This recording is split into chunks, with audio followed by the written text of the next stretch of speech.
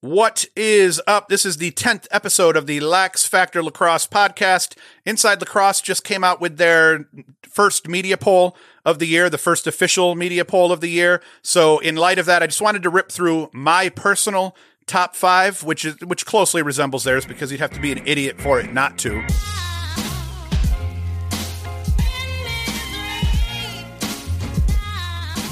And inside Lacrosse's five spot, they have Cornell. In my five spot, I have Loyola. I think that Pat Spencer has to be able to stake claim right now to the best player in the country. He has proven himself every year since he was a freshman. He's put up 50 assists every year since he was a freshman, and going into his senior year, there's no reason to think that he won't do it again. He's proven over and over again that he's by far the best Dodger in the country, the best player in the country at dealing with double teams, at dodging with the double teams on him and still finding open men. So the kid can play ball. I just feel like Cornell is a slightly better team at this point. Overall, I think the way they finished last year and I think Teet's going to have a lot to prove and he's going to play angry. So I feel like Loyola, they're my five, despite the fact that Inside Lacrosse had them at number 4.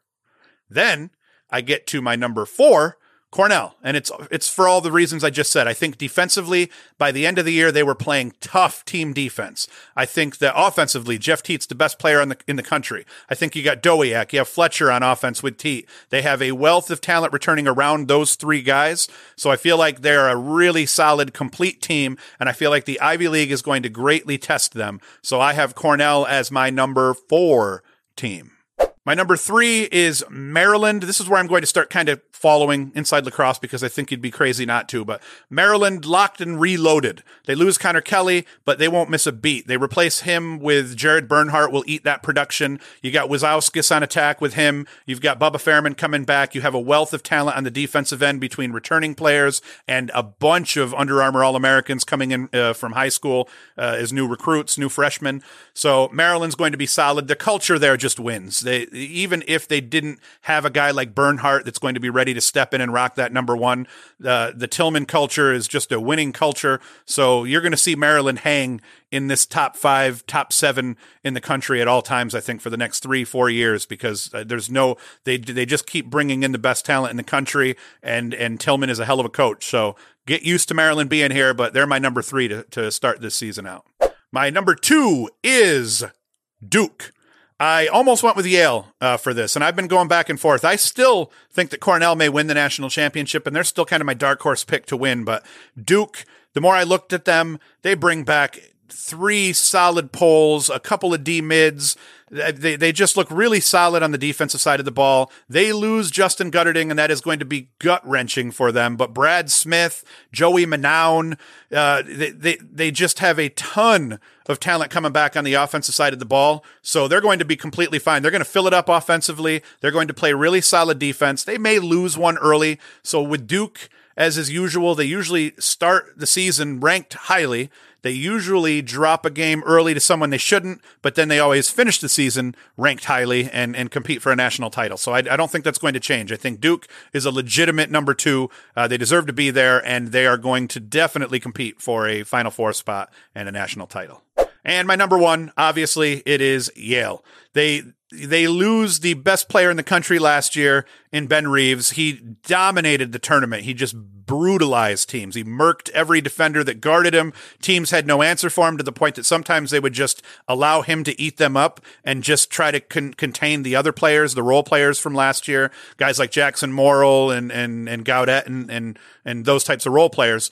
So you lose a player like that, and everybody's like, well, how is that, how could you be the number 1 team still? But you bring back Chris Fake, who is arguably the best defender in the country, inarguably the best on-ball defender in the country. You bring back a freshman goalie in Jack Starr that won a national championship last year. He was not a solid ball stopper at all times, but what freshman is. But he was a solid goalie, and he played ridiculous at times in the semis and in the finals. Yes, his save percentage wasn't crazy, but it was situational saves that he excelled at in the tournament. So just a kid like that coming back with a solid defense in front of him who's already played at the highest level and won a national championship. He's going to be coming in with some confidence. And then you got on the offensive side of the ball, Jackson Morrill is a killer. You've got Gaudet coming back. You've got Sessa coming back. You have a wealth of other role players that all put up 20-plus points last year. I want to say they had 7 guys coming back that all had put up 20 points or more last season. So Yale is going to be solid. They are not going to have any problems at all. I don't think they're going to maintain that top spot all year. I think that playing in the Ivy, you're going to end up dropping a game to somebody most likely, especially as strong as the Ivy is going to be. And then they have a decently tough non-conference schedule as well. So I don't see them holding on to the spot. I don't see any of these top 5 teams necessarily staying in the top 5 all year because all of them may lose. And there's some teams that are on the edge that could kind of run the table on some of their early schedules. But either way, Yale is my number 1, and that is my top 5. And 2 other teams that I just wanted to mention that I think will end up at some point in the top 5 that are sitting outside of that now are Virginia at number 6 and Hopkins at number 7. I just saw a little bit of the Hopkins scrimmage from the other day against, I believe it was High Point, and they looked tough. And you had guys like Kyle Marr, who are normally goal scoring snipers, feeding the younger guys. Joey Epstein looked great. He had a couple of really nice dodges from X coming around up the right side and sticking corners on bouncers, bouncing it around the goalie off hip. So Epstein looked good. Cole Williams looked good. Defensively, they look solid. So Hopkins, I think at some point they're going to end up in the top 5, even if they don't finish there. And I think Virginia is brutal.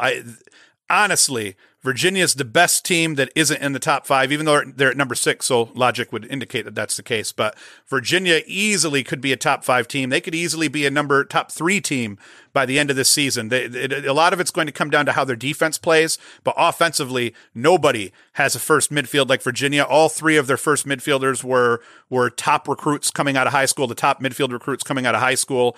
So between Aiken, Moore, and I believe Conrad, all 3 of them were that highly regarded. Attack-wise, Ian Laviano, and then you got my boy Michael Kraus, who I think is potentially, he's one of the best 5 players in the country, hands down. So Virginia, I feel like at some point they're going to also end up in the top 5. They could finish there, but Hopkins and Virginia sitting at 5, 6, and 7 right now, respectively, very easily could bump a couple of those teams we mentioned earlier out of their spots.